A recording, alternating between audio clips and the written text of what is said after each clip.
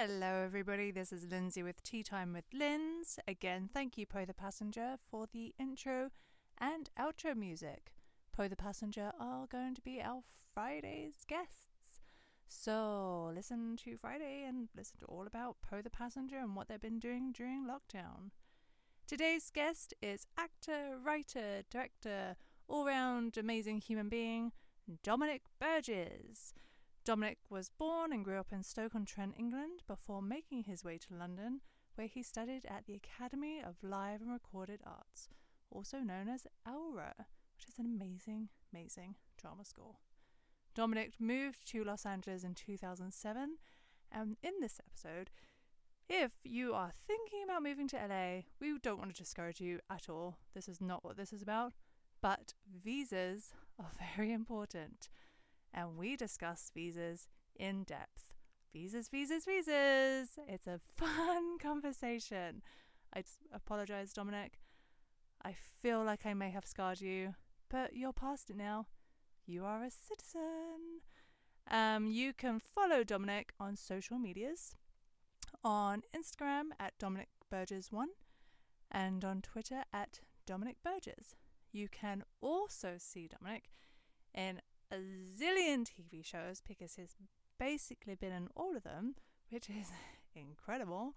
He has been in Ant Farm, It's Always Sunny in Philadelphia, The Leftovers, Feud, The Good Place, Santa Clarita Diet, Star Trek, The Magicians, and soon to be aired, which I cannot wait for, Dr. Death. He also wrote, directed, and stars in a short film with Alfred Molina, Sam Did It, which won a bunch of awards. But you know what? We're going to discuss all of that. Something we started talking about after I finished recording was imposter syndrome. So I'm actually going to loop back around to that in a different episode because that's super important. But today, we're just going to focus on visas and all the other fun stuff in between. All right, without further ado, Dominic Burgess. So welcome, Dominic. Hello. And hi. So why don't you tell us how you got into, like, what got you into the acting bug, how that started? Sure. I'm Dominic Burgess, and I got into it at high school, really pretty simply, I guess. I went to a high school that encouraged extracurricular activities, and because I'm a big guy, even when I was 13, 14, I towered above all my friends. And so the sports teachers, Mr. Martin, Mr. Askew, were like, oh, you're a big chap, you should do rugby. Like, Everybody should do rugby. That sounds terrible. And so I switched over and I was like, oh no, to get out of rugby, I'm going to do drama club, which directly clashed without really having any intention of enjoy. I was like, oh, to get out of rugby, I'll go to drama club. And then I fell in love with it. The first thing I ever did on stage, I was just the ensemble in Cabaret. And I think I was 14 at the time. And it was fun and it was silly and it was like, yeah, I could do this. This is fine to keep me occupied instead of playing rugby. And then the following year, my English teacher at the time was called Miss Sprout. Now she goes by Mrs. Godridge, directed Death of a Salesman. And she was like, oh, you'd be good for Biff. And I auditioned and I got Biff. And that was it. Then I was off to the races and then I fell in love with it. And then we did productions of Way of the World and Volpone, The Birthday Party, Twelfth Night. And I fell in love with it. I went to a very academic school, which was wonderful. And I had a wonderful education, but I'm not overly academically minded. I like to get hands-on and I like to, if we're going to be in a chemistry lab, then I want to blow stuff up, not blow, but I want to do experiments and I want to exactly practical stuff. And I knew that I wanted to go to drama school rather than university. And then my school wasn't particularly helpful in that avenue because they were like, well, why don't you fill out the UCAS forms just for fun? Why don't you see what's going on at Warwickshire and do English with drama? And I was like, no, I want I want to go to drama school. And I remember Mrs. Atkins sitting with me in the career library and being like, well, then I can't help you. And then we just sat in silence for 20 minutes. But I did my own research. I auditioned for some drama schools, and I ended up going to the Academy of Live and Recorded Arts in London for 3 years, which I loved. I auditioned for that school, I think twice. Uh-huh. And all I remember is the building was absolutely incredible. It's like Hogwarts. It is exactly like Hogwarts. Their big hall that they have, that Mhm. they did stage combat in, I just Yeah. drooled. Their voiceover area, Yeah. I just like the whole thing. I was just like, I want to go here. And then they told me that Dot Cotton lived in one of the apartments. Oh, I think I heard that too, but I don't think I ever saw her. But it was wonderful. I had the best time. It was, pretty intense, 9, 10 hours a day. Mm-hmm. And we would start off with aerobics for an hour and then go and do theater class for 3 hours and then do improv and then radio and TV. And oh man, I loved it so much. And I've been in Los Angeles now for coming up on 14 years. And I always said that if for whatever reason I had to go back to England, that I would jump onto their postgraduate course for a year before going back into the industry there, because I have no idea what is going on in England right now. Yeah, that's not a bad idea either. Because I always think about if I go back to England, I'd probably do like a postgrad at Central. Uh-huh. But then I'm just like, Yeah, I don't have the urge to go back. I don't think I will go back. And maybe further down the line we can talk about I don't know. I've had a hard time finding UK reps back in oh, England it's brutal. because I would like to be able to work there because I'm a Yeah. citizen. Like, well, sure, I'll work back home.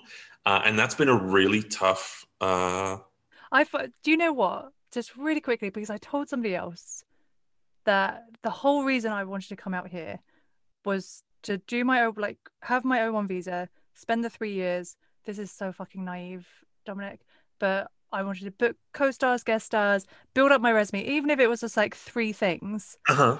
But like, be like, go back to UK agents, be like, oh look, I was on this show, I was on this show, I was on this show. Mm-hmm. That was my whole goal of coming here, to go back to London. But yeah, so my whole point was to come here for 3 years and go back. I've been here for 11 years. I Uh-huh. email London agents. I've kind of stopped now because I'm like, okay, I've got to that point where I'm like, whatever. But for 10 years, I would email London agents being like, hi. And I do not have your resume. Your Uh-huh. resume is like literally fucking blocks long. It's And I'm just like, so you've kind of blown my mind a little bit. it's been so hard. In fact, I've had 3 UK agents while I've been here for 14 years. The first one I was with when I left, when I got my O1 visa and I moved here, and I went in there and I was like, hey, I got my O1 visa, so I'm going to try Los Angeles for 3 years. And they said, oh, that's nice, dear. Are you going to go be a star? All right, we'll see you in 3 months. Oh. And just that mentality was like, oh my gosh. And then they butchered a deal. I booked a commercial out here that was through a UK production company, and it was going to air in the UK. And oh man, my US agents were going to negotiate this great 5-figure deal, and then the UK agents got really territorial, and we ended up making a British scale for the commercial at that time, which was like £2,500 and a £500 buyout for something or other, internet, I think cinema usage, whatever it was. But they lost us, tens of thousands of dollars on a deal because they got really territorial. So I left them. Then I was with another agency for a while who got me auditions maybe once or twice a year, but they were good auditions.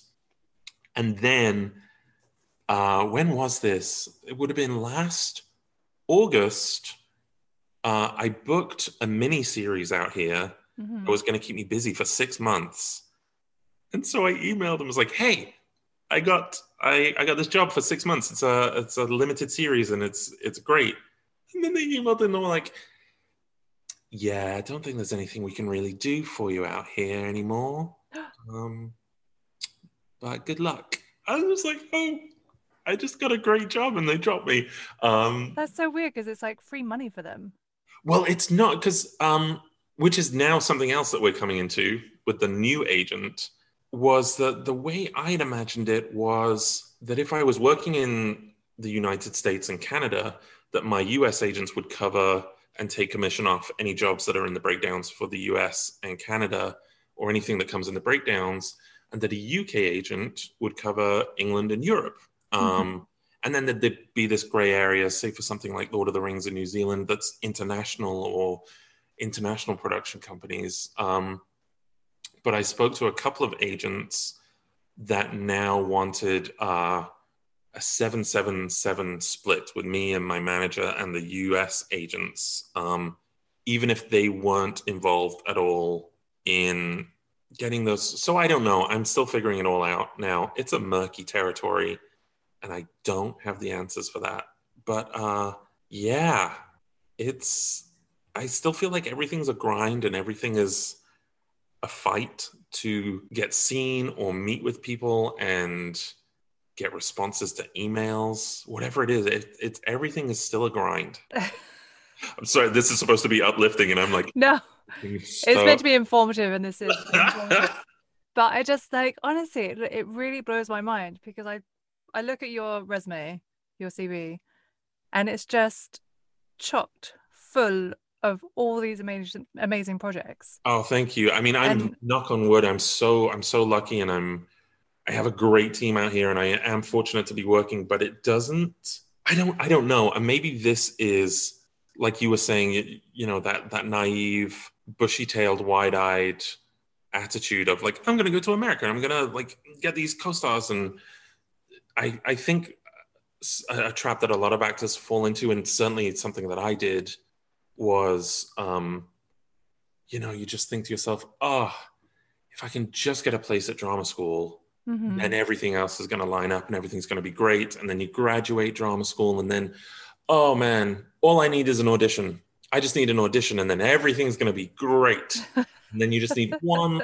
I'd be happy with one line on a show, and then everything's going to fall into place. And now I need just a few sentences, and there's always something else, which is it's a terrible mentality to get into, but I still find myself doing it, you know, like, oh, if there's just this one thing, then maybe everything else will start falling into place. But I don't think it ever does, which is why I encourage people now to very much have a life outside of acting, something completely non-related that you can shut off and switch down. Because I know that my boyfriend makes fun of me all the time because I spiral. If there's a job that I really want, then I sort of unhealthily spiral into obsession about it sometimes, especially if you're pinned or you're booked or it conflicts with dates for another job and you just want to be able to do both.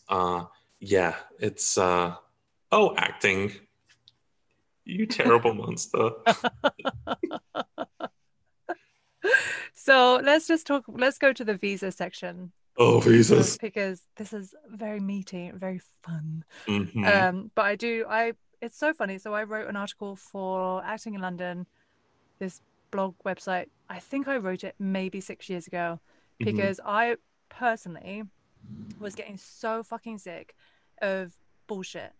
I was getting sick of headshot people being bullshit because I've only seen 2 headshot people who have been awful in LA. Everybody else has been amazing. But I completely got ripped off by these 2 headshot people. I got ripped off by a manager. All this stuff that just kept happening that would make anybody else fuck off back to London, but me, I'm just going to stay here. And so I just got really sick of all that stuff. So I wrote this thing, and it was very plain, very like direct, very just like, here's what you need to know, here's what you need to do. And just don't be like super naive going into things. And I still get emails about that today. Oh, wow. Yeah. And I'm just like, oh my God, I forgot I even wrote that. But one of the things that I get emailed all the time about is visas. And I'm just like, I can't really help you anymore because my lawyer just upped and left his office, apparently. I think we had the same lawyer. We did, because I think Yep. you and I don't know if you remember Anthony. Oh, I don't know if I do. I think he was in because we met at the acting studio, and I think he was in your. I think he might have been in the class after you. He Huh. was the Australian guy, and he went through the same lawyer. Oh, I don't know. I do know another couple of people that were with the same lawyer and they had issues. Yeah, because he told me about the lawyer, and then you told me about the lawyer, and I was like, oh, it's the same lawyer. So then I'd heard like two people talking about him. I was like, Mm-hmm. okay, this is who I'm going to go through. And Yep. luckily, touch wood, I didn't really have a problem with him. Yeah. But it sounded like I you guess did. I didn't. It just took a long time. I think I started my visa process for the O1 in 2005, and my visa didn't come through until 2007. And I moved here on Thanksgiving Day, November 2007. Had no idea it was Thanksgiving. Again, wide-eyed, naive, bushy-tailed. So naive that I was just like, yeah, I'm British equity, so I'll be able to just work on. I've got a visa. I can do anything I want, which is not the case. Um, and then I'm sure you have this story, or other people on O1 visas have horror stories of getting booked on shows and then not being able to work on them because the production company doesn't take O1 visas. I Um, heard that very early on. Literally, I got off the plane, and I think I'd been here for a month. uh-huh. And then I met somebody in Santa Monica, and she was like, studios don't take O1s anymore. They used Yeah. to. And then I was just like, you mean I've just wasted X amount of money? And she was like, yeah, you need to start your green card. I was just like, are you fucking kidding me? I've just got it. Oh my gosh. I got here in November uh 2007. Then it was the writer's strike when I first arrived. Hmm. And so nothing was working, which ended up being beneficial because there were a lot of casting directors that had nothing to do. And so they held a lot of general meetings and they were teaching classes. And so I met more casting directors in LA in 3 months than I had in 3 years of being in London. Hmm. Um, and then I got an audition for Tintin, which was being directed by Steven Spielberg. And I booked it, and they told me in August that I had booked it of 2008. And Hmm. so I was beside myself with joy that, like, oh my gosh, I'm going to work on Tintin. With Steven Spielberg. Then I went back home for Christmas to England, and I had a phone call uh, to say, hey, Dominic, can you send us everything from your O1 visa case? I was like, yeah, sure, okay.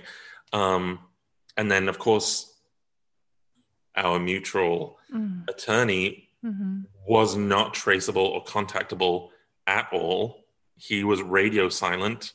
Um, and eventually, I think we got in touch with him, but then it turned into a whole thing for 2 weeks where it was going back and forth, being like, yeah, everything, it's going to work out fine. Paramount is going to they're just going to resubmit your paperwork and get an O1 visa for their studio. And then they came back and be like, there's not going to be time to do that. We're just trying to see if we can use your O1 visa. Anyway, long story short, Paramount wouldn't accept my O1 visa. Oh my goodness. Then I booked CSI Miami and they wouldn't take a visa. Then I was pinned on The Mentalist and they wouldn't take a visa. So, but much like you, I'm pretty tenacious. I was like, well, I'm here and I'm going to make it work. And Hmm. luckily, my manager is fantastic. But there was another circumstance where I was working on a Fox show and they wouldn't let me out of my trailer onto the set one morning because they were like, wait, are you on an O1 visa? Oh I'm my like, gosh. oh my God, hold tight. Don't come on the set. Um, Oh my God. so that was an instance. And then I did work a full day on an ABC show, and they knew that we were on an O1 visa because I became so neurotic about making sure that everyone had Hmm. the paperwork. Did the day's filming, everyone was lovely.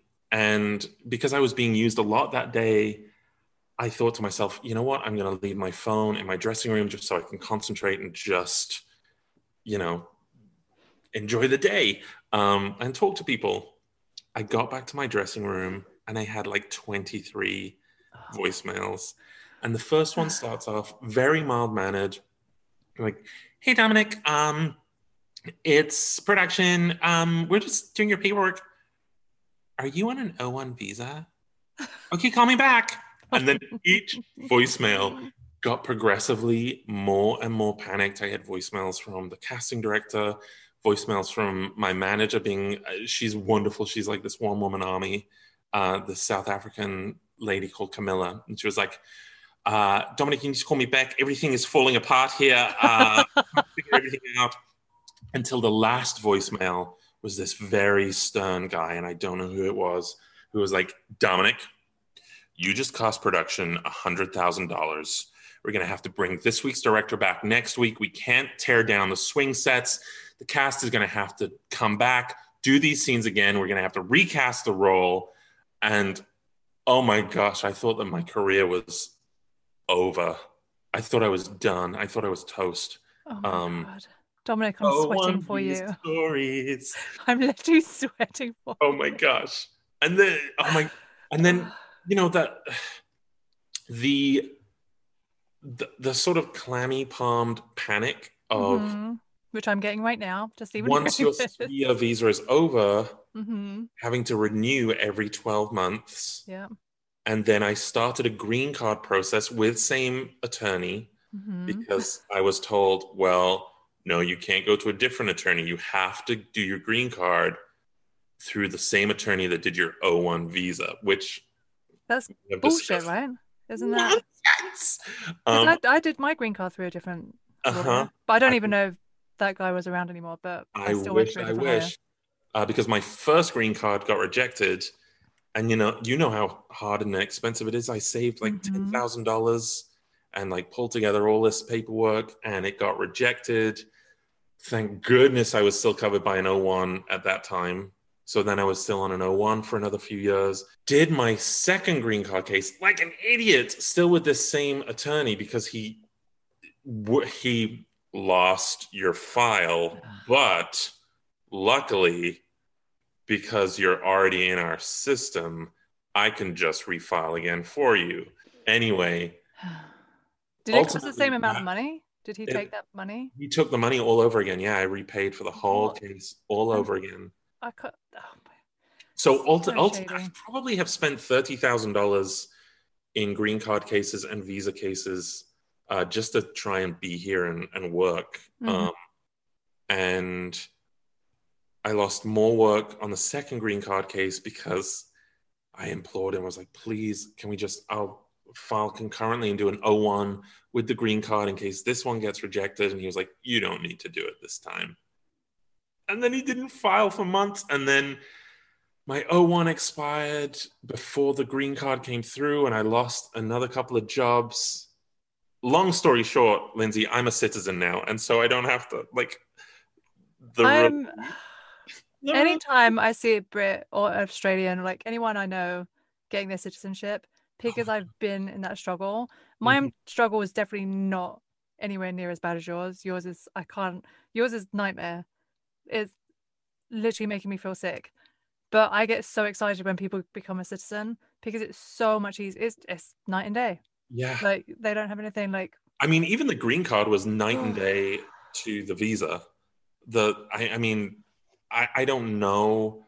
I've heard horror stories about visas now, but I haven't gone in depth because I'm no longer in that situation. But now I understand that managers or agents have to sponsor the O1s, or it's better if the manager or agent sponsors the O1 visa rather than having a blanket visa.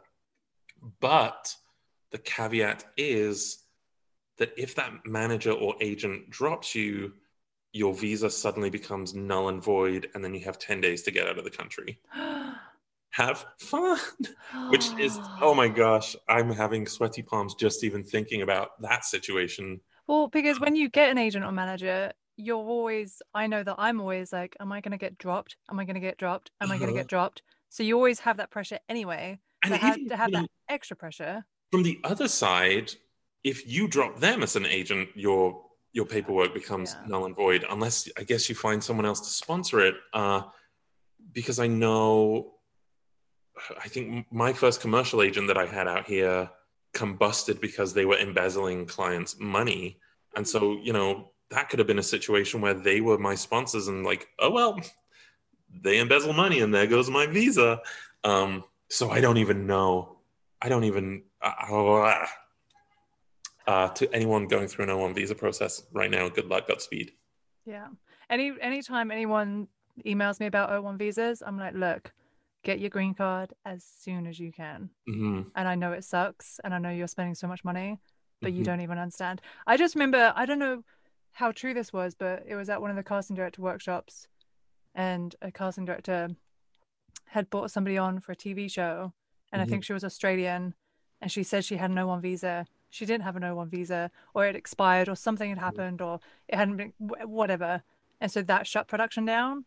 And I just Yes. had multiple stories like that. So then I was like, that's why the O1 visa is Uh-huh. not. I heard those same stories. In fact, it might have been, maybe we were in the same class. It would have been. It would have been in the studio that we were in. Um, yes, I heard those stories too, that there were so many international actors coming out saying that they had their paperwork, going to audition, getting hired, and then them finding out that they didn't have the paperwork that put sour tastes in But everyone. I No, don't understand, if you actually physically have the visa and you can prove it, then why would that? no That idea. yeah. Mm. No idea. And there was a time, um, I don't know if they still do it anymore, that you would go into casting offices and the sign-in sheet, and there would be a little column that even said, "Are you on an O1 visa?" And you would have to declare it when you signed in. So I don't know if that's still a thing or not.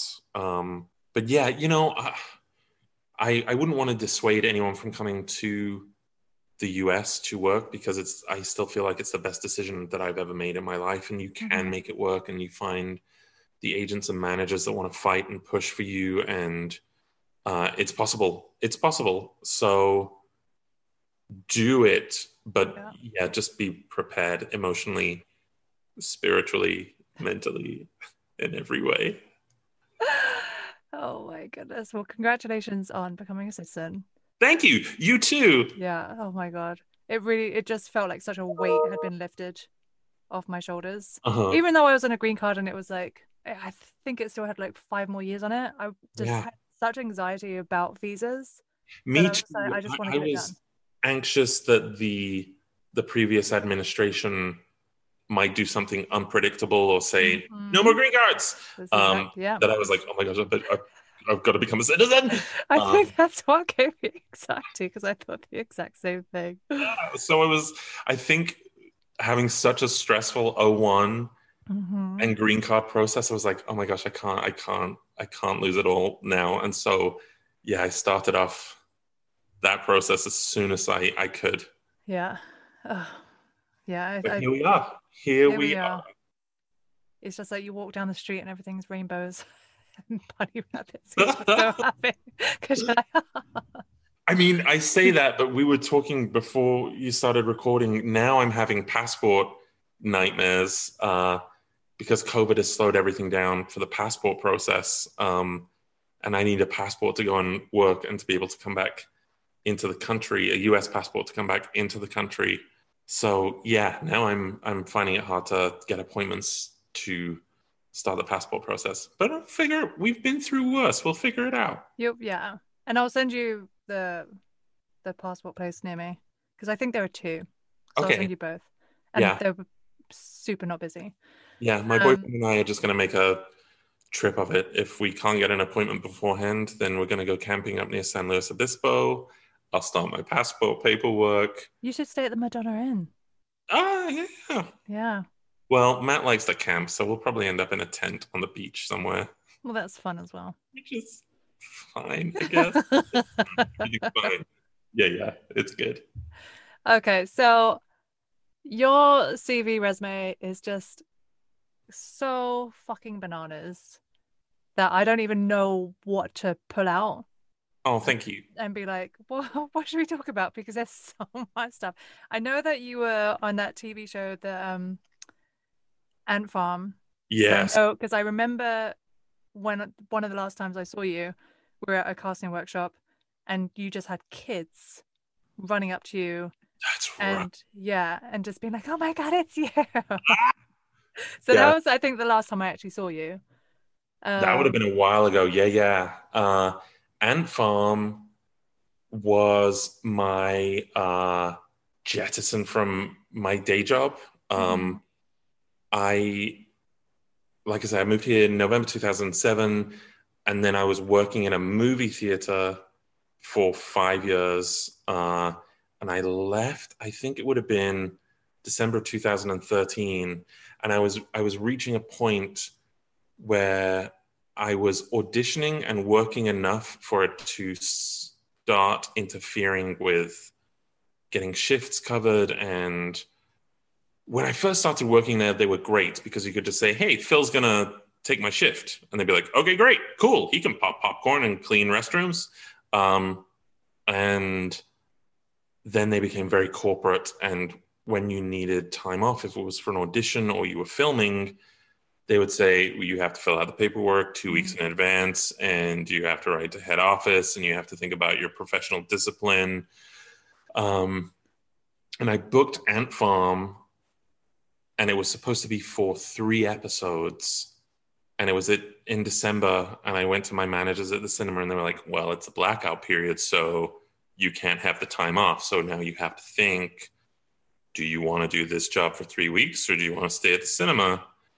And the cinema was what, 8.25 an hour, um, which was great. It day jobs serve their purpose uh, in a wonderful way, and but yeah, that was the jump. They gave me an ultimatum, and I was like, well, I've got to go do the acting work. But I do have friends that have started day jobs, and then they get promoted, and then they're supervisors, and then they're locking up the building at night, and then they're responsible for the money at the end of the day, and then they sort of get trapped by responsibility in a job, mhm. which was something I was very acutely aware that I didn't want to do. So yeah, I left, and then that job ended up going for 9 months. So I was very lucky. Um, That's incredible.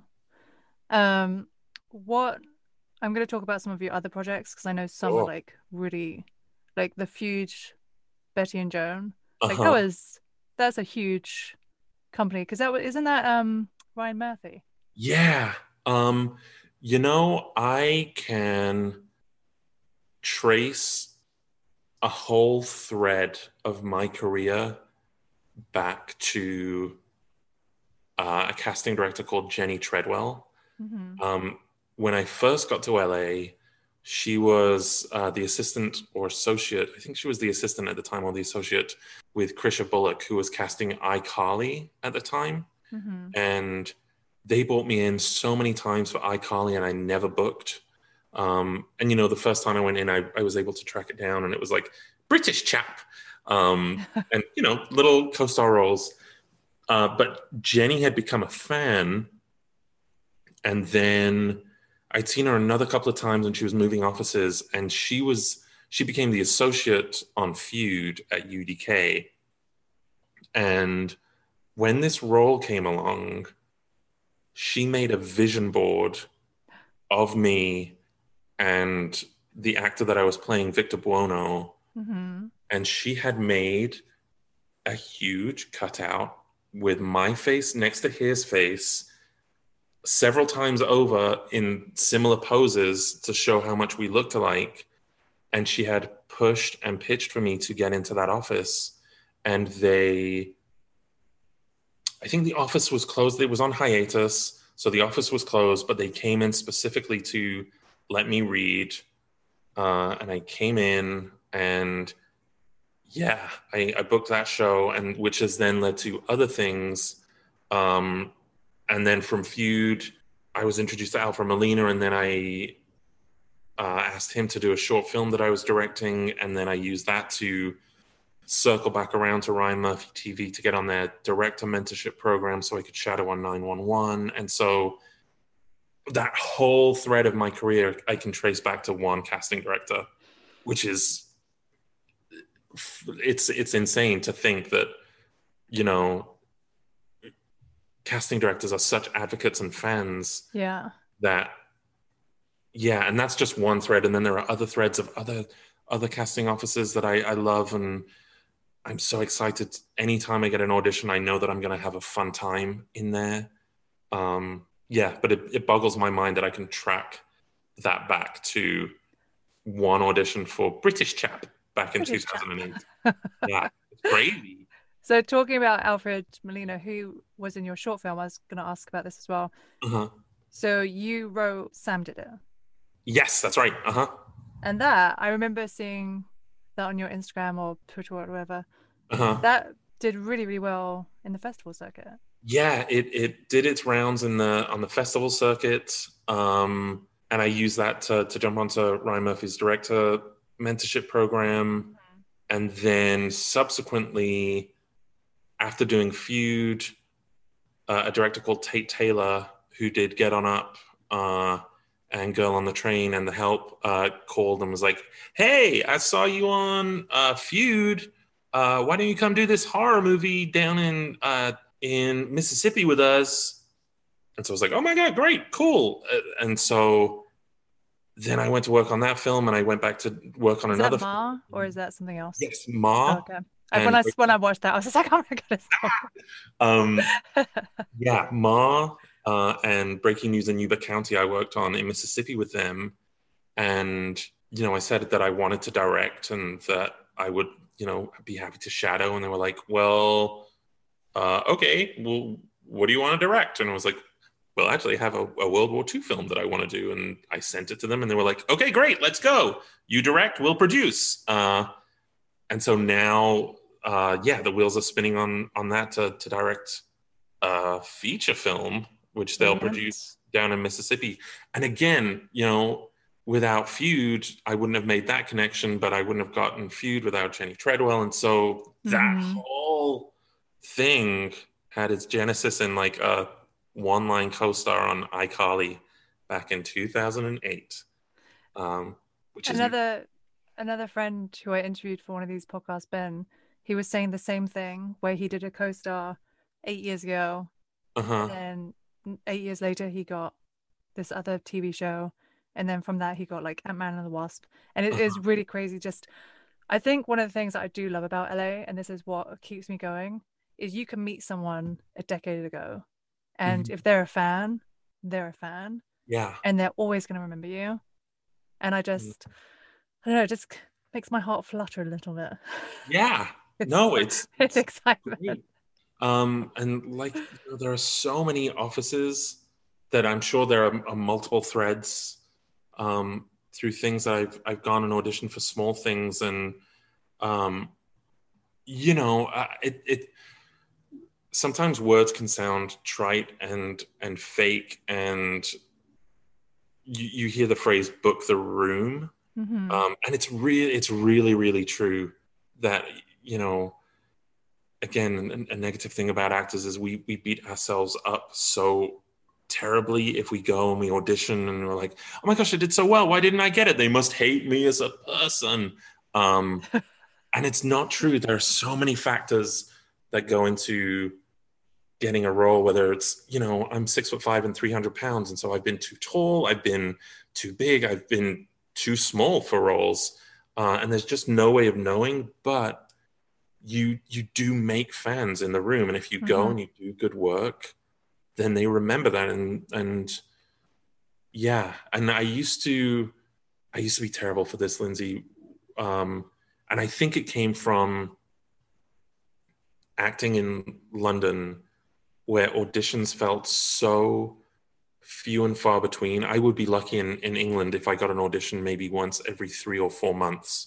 Wow. And so it felt like a pressure cooker of like, oh, I've got to book this role. I've got to get this role. I've got to get this role. Otherwise, I'm not going to have an audition for another 4 or 5 months. And you put that pressure on yourself, and that it sort of breeds this desperation of like, what do you want? What do you want? I can do whatever you want. Just if I know what you want, then I can give you what you want, instead of making your own choices and decisions and going in and just doing what you want to do in the room. which I'm much better about now, unless it's a project that I really want. And then those old terrible habits come in, and then those nerves creep right back in.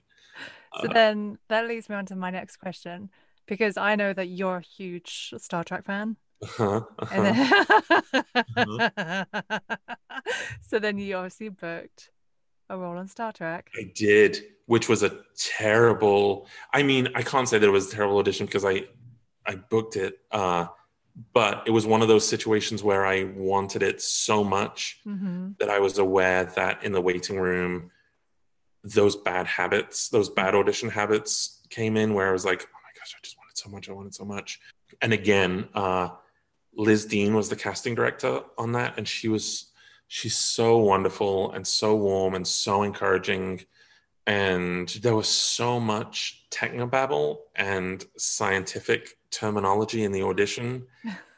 And it was 4 pages long. And every time at the top of the third page, I butchered it, and we must have done 3 or 4 takes. And Liz was like, "Hey, do you want to take a second and go outside and you can look over that section?" And I was like, "No, I know it, Liz. I promise I know it. I've done so much work on this." And she was like, "Okay." And we did it the next time, and we made it all the way through. But she was such an advocate. Like, she could have just Yeah.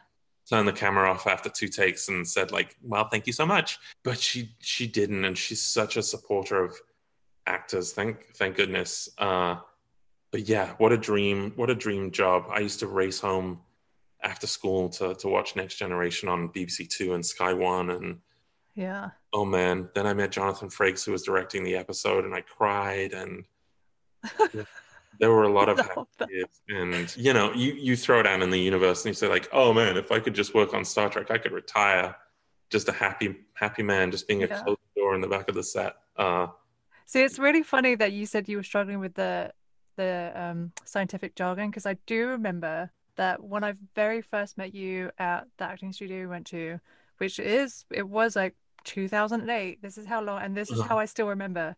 We were doing a class, and it was like, I can't remember exactly what it was, but it was like a scientific piece, a Uh-huh. scene that you were doing, and you just fucking nailed it Oh my god. so well. And then the casting director, I think it was Zora, I think it was. Oh, Zora And de she, Hood. I haven't seen her for yeah, a long time. Yeah, yeah. and she was just blown away. And you were like, yeah, I started Groundlings. I've got out my head. I just don't care anymore. And you literally, like, that piece, I was just like, oh my God, this guy is like a Oh genius. my gosh, I want to meet him. Sometimes what I've And found. you inspired me to go to Groundlings after that, just Oh, seeing. really? Yeah. Oh And my we talked gosh. about Groundlings after, because I was like, how did you just do that? Ah! Funny though, I was talking with my boyfriend about this the other night, because I had to put an audition on tape this week at very short notice and just maybe like 2 pages of material. But I also find going into the rooms, sometimes I don't know how my own brain works, because you could give me 13 pages of material and I could walk into a casting office and have a whale of a time and be like, Mhm. yeah, this is fun. It's 13 pages, but I'm having a great time.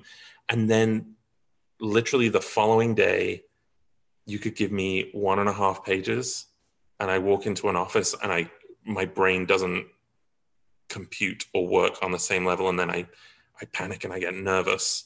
Um, So interesting. yeah. In fact, once I think I went in for something with Rory Scheifelstein, was casting, and they were doing 2 separate projects, and I got an audition for both, and they were spaced like an hour apart. And I was like, great, I'll go do the first audition, then I'll go have lunch. And I went in, did the first audition, felt so good about it. It went great. Went and had lunch, came back, and I think the second role was smaller for this different show, and I fell apart in the room. And it was the same casting, it was same room, same casting director, smaller role, and I fell apart. And yeah, acting. So interesting. So, like I said, you've got so many projects that I'm just literally just randomly pulling stuff. But the one thing that I'm super jazzed about, which I think you just finished filming, is Dr. Death, Oh boy. which Yeah. did you listen to the podcast? Not before I got cast. I got cast and then no, wait. Did I get the audition? And then no, this is how it went. I because I wasn't the original choice. They were gonna go with, oh my gosh, I'm blanking on his name, but he works on This Is Us. Chris. Ah, I'm so sorry. Oh, Sullivan, Chris Sullivan. yeah, I know. Yeah. Yes. Yeah. So it was Oh, he original. was the original choice.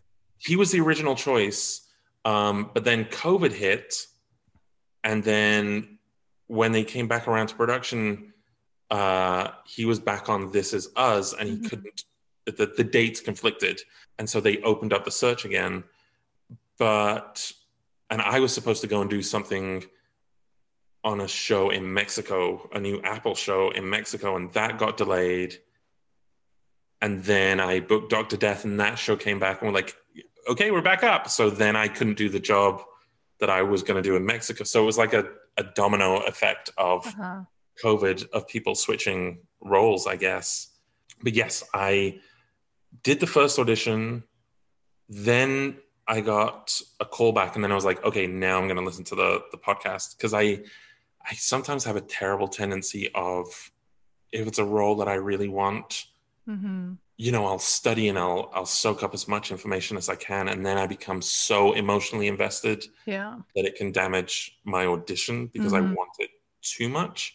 So I try and be a little mindful of that. I auditioned for, did it end up on AMC? A show called Nosferatu, NosforA2, for the role of being Partridge. And I remember it's I think it's a Joe Hill book, and I went and I read the book before the audition, and I fell in love with the character, and then I ended up network testing, but I put so much pressure on myself that it wasn't my best work. But Dr. Death was glorious. It was a great experience, and something that I don't get a chance to do a lot, which is, pretty heavy drama. So it was a stretch. I had a lot of anxiety riddled nights where I was like, oh my gosh, I don't know if I can do this. Maybe that's just acting. Maybe that's just what we have. I think that's just acting. I think that's just what we put ourselves through. Because that podcast, my husband doesn't really listen to podcasts, but he overheard it one time, and then we were taking our dog for a walk. And because obviously they're about 45 minutes to an hour, we just extended our walk. Every night it's like a soap opera. Yeah. And it's just it blows my mind. So when I saw they were making it into a TV show, I was just like, oh, and then I saw you were in it, and I was like, oh my God. Yeah. I cannot wait for it to come out. I mean, me too. It was, knock on wood, I know how very fortunate I am to be working, but especially in COVID, to be able to go to New York and work for 5 months on something.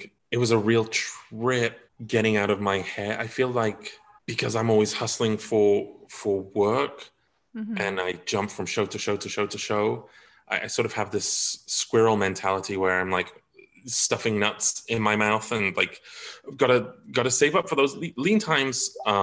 So it was a very odd experience having 5 months of work and being on one show and feeling comfortable, like, oh, I'm on this show and I can relax and just focus on one character without it being like 3 days and then I've got to find something else, and 2 days and then I've got to find something else, and weeks and got to find something else. So it was a real switch mentally, and I don't know if I did it for the first couple of months. It wasn't until sort of 2 months in that I was like, oh, I guess this is the norm now. And then of course you wrap and then you're like, what am I gonna do? I'm never gonna work again. Acting. Oh my goodness. Is there anything else specific you would like to speak about? Not that I can think of off the top of my head, but if you've got questions, I'll answer them. Well, I always ask because I just like to ask, but It's such a stupid question, but what piece of advice would you give someone either pursuing acting, coming over to America? I feel like we've answered the coming over to America because we've like done the visa thing, or just someone who's like been out of the game and getting back into the game. I think we kind of touched on it, and it's a far easier thing to say than to do. But I know for myself that my work is stronger when I stop caring. Mm-hmm. When I get a role and I go into an audition doing what I want to do instead of second guessing myself and thinking, what do they want to see? And I just want to please them, because then I think you lose your power and you get in your head. Mm-hmm. And I know that for myself, my work is much better when I make a strong choice and I read the script and I say, oh, this is my interpretation of what this is. And I'm going to go in the room. I'm going to give them what I feel this character is. And then if they want to play and if they want to redirect, great. I'll be flexible enough to play and take direction and collaborate. So yeah, I think going into an audition in the spirit of making a choice and collaboration rather than from a place of desperation and needing the Mm-hmm. job. And I know it sounds easier than it is to do. And sometimes I still fall into the trap of like, oh my gosh, I wanted so much that what do they want? Yeah, it's tough. But yeah, that's what I would say, I think. Perfect. Well, thank you so much, Dominic. Yeah, thank you. Appreciate your time. Yeah. And once again, thank you so much, Dominic, for coming onto the show. Like I said, you can follow Dominic on Instagram at Dominic Burgess1 and on Twitter at Dominic Burgess. And again, like I said, listen to Friday's episode with Poe the Passenger, who do the intro and outro music, and all around fabulous band. All right, until then, have a good one. Bye.